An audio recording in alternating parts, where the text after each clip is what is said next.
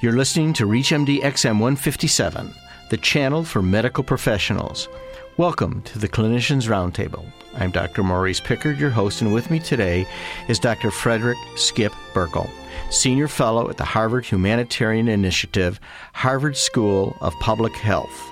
We'll be speaking with Dr. Burkle from Hawaii today, and we'll be discussing health issues in Iraq, the past, the present, and the future. Thank you very much for joining us. My pleasure. Dr. Burkle, I know that you were head of the Ministry of Health in 2003.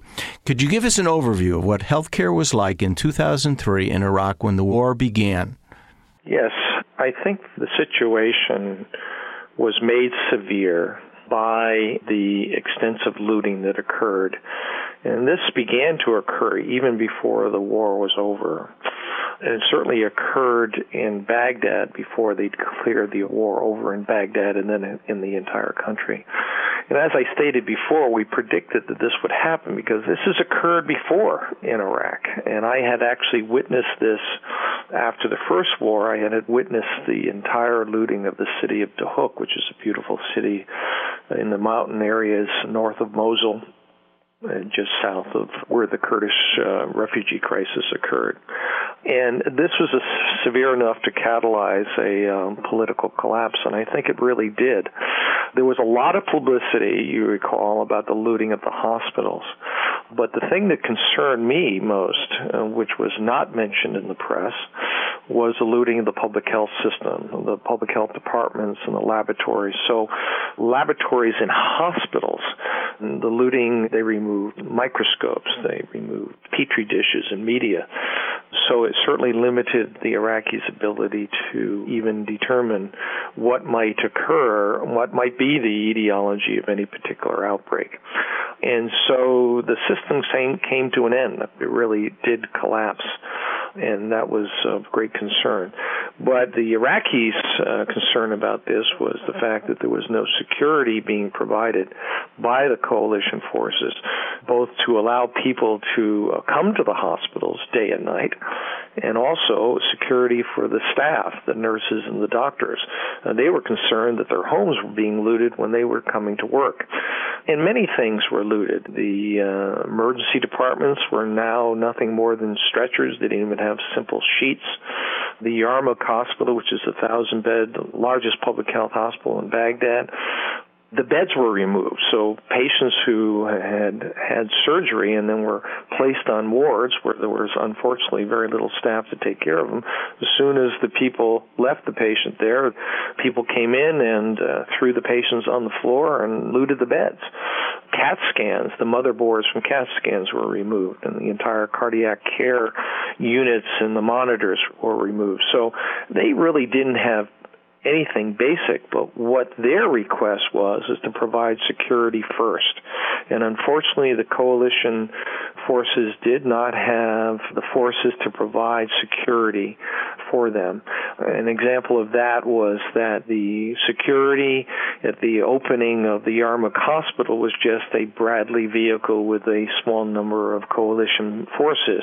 Insurgents were able to come in from other entrances and loot the hospital and even terrorize patients, while the coalition security forces were just outside the entrance.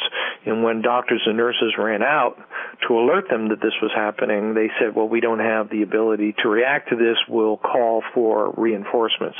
So the security as far as military police and even civil affairs resources, which were still, in many situations, way back at the beginning of the pipeline, were just not adequate to provide the security needed for basic care.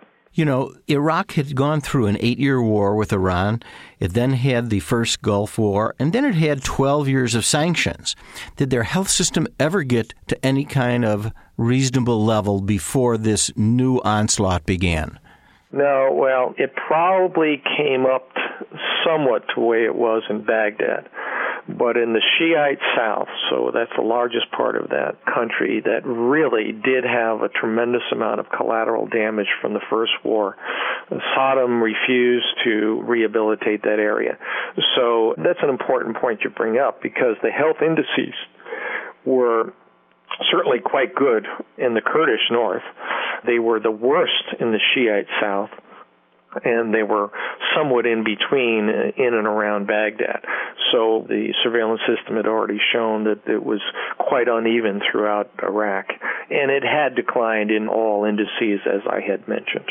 You know, with the looting of the hospitals, wasn't there a mass exodus of doctors leaving Iraq, and weren't they also even targeted, especially in Baghdad and Mosul, for murder? Yes, but, that occurred slowly, and during the looting time, there were certainly a number of threats, and that began really along tribal and sectarian lines. But that really started to get worse and really peaked in 2006. So it just gradually got worse over time. I know you served in Vietnam. Can you draw any comparisons between the medical care that was provided to civilians in Vietnam and what existed in Iraq?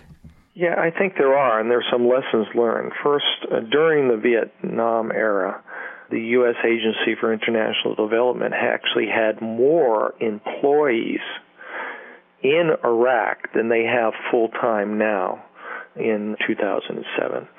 So it was a much more robust organization. And they did have a number of programs, MILFAP programs and others. And one of the programs that was quite decent during that time was they didn't go in to replace health care, but actually the emphasis was on training doctors and nurses during that time to take over. The unfortunate thing is that when the war ended and the Communist North took over, it was those MILFAP people that we trained that were some of the first to be either put in prison or assassinated. But the attempt to keep the mortality and morbidity during the warring down was the responsibility of the State Department and USAID.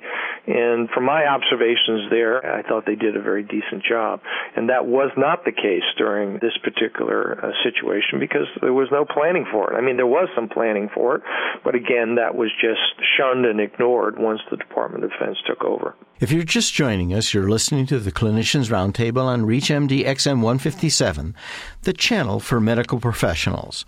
I'm Dr. Maurice Pickard, and I'm speaking with Dr. Frederick Skip Burkle, who is a senior fellow at the Harvard Humanitarian Initiative at the Harvard School of Public Health. And we're discussing healthcare in Iraq, and we're trying to build a story from 2003 to what follows afterwards. We've often seen that if a civilian reaches AFTH, that is the Air Force Theater Hospital in Balad, they get the best trauma care that probably exists in the world. What happens after those civilians leave Balad? Well, they're returned to the civilian hospitals, and that's really been a concern of the military because they know that there's going to be a decrease in the quality of care. I have to mention that if there were improvements provided to the civilian population, it was really done by the coalition military. But their programs were rather ad hoc and inconsistent. But the conscience was there, and I think they realized their responsibilities under the Geneva Conventions. But again, they were not supported by the coalition provisional authority. So what they did was quite up to themselves, depending on what they were seeing in their own areas. But yes, they're well aware that what they provide, that they're sending patients to areas or back to care that may not be as the quality that they were able to provide initially in the resuscitation period. And that's unfortunate. And that's actually continued to deteriorate. Oxfam did a study in July of 2007, so not too long ago, to emphasize the fact that Iraq had gone from a developed country to a developing country model, not unlike what we saw in some of the more primitive tribal situations in Africa. But in their report in 2007, already 28% of the children were malnourished. So that was quite a large increase. 15% of the Iraqis by that time couldn't even afford basic food for health. 70% lacked any clean water, and 43% were living in absolute poverty. And from the health side, 90% of the hospitals during that study lacked even basic medical and surgical supplies. So just basic medicines, basic bandages, and certainly basic anesthesia, local and otherwise, to take care of the wounded. They certainly did not have the critical care follow-up that would have been expected after they released from some of the coalition hospitals. Have you had an opportunity to visit some of the civilian hospitals? No, I didn't, but I certainly have kept in touch with many of my Iraqi colleagues who were desperately keeping me informed and asking, why was this happening? Recently, in Lancet articles 2004, 6, and 7, there's been difficulty in actually numbering the amount of deaths that one would call indirect deaths in this or any other disaster. This is really kind of an unknown number. In other words, trying to count or figure out the amount of deaths and devastation that don't actually wind up in the emergency room of a hospital. This is important information, and why is this so difficult for us to obtain? Yeah, the real reason is the insecurity that is constant in these kinds of situations. We have in the past relied upon the media to provide us with some ballpark figure of what the deaths are, but the media gets their figures from Ministry of Health, from morgue countings, and from hospital facilities. And we know that the best in any wars, not just this war, is probably only 30% of the actual deaths. And in situations where there's actually tremendous violence, more acute violence than many of the wars that have occurred over the last several decades, the media is really only counting about 5% of the deaths. So unless there is a surveillance system provided through the Ministry of Health, most of the deaths will go unaccounted for. What is counted are the direct deaths from, obviously, violence. This often comes from the military findings and whatever, but may or may not be revealed in a timely and accurate fashion to the media and to other people who are studying that. But the indirect deaths and morbidity that occurs, we really don't know. We really don't have accurate measures of this even in other wars besides the one that's going on right now in Iraq. I want to thank Dr. Frederick Skip Burkle for being our guest today, and we've been discussing healthcare to the civilian population in Iraq.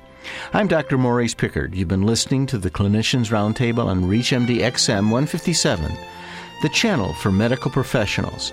For questions and comments, please send your emails to xm@reachmd.com or visit us at reachmd.com. Thank you for listening.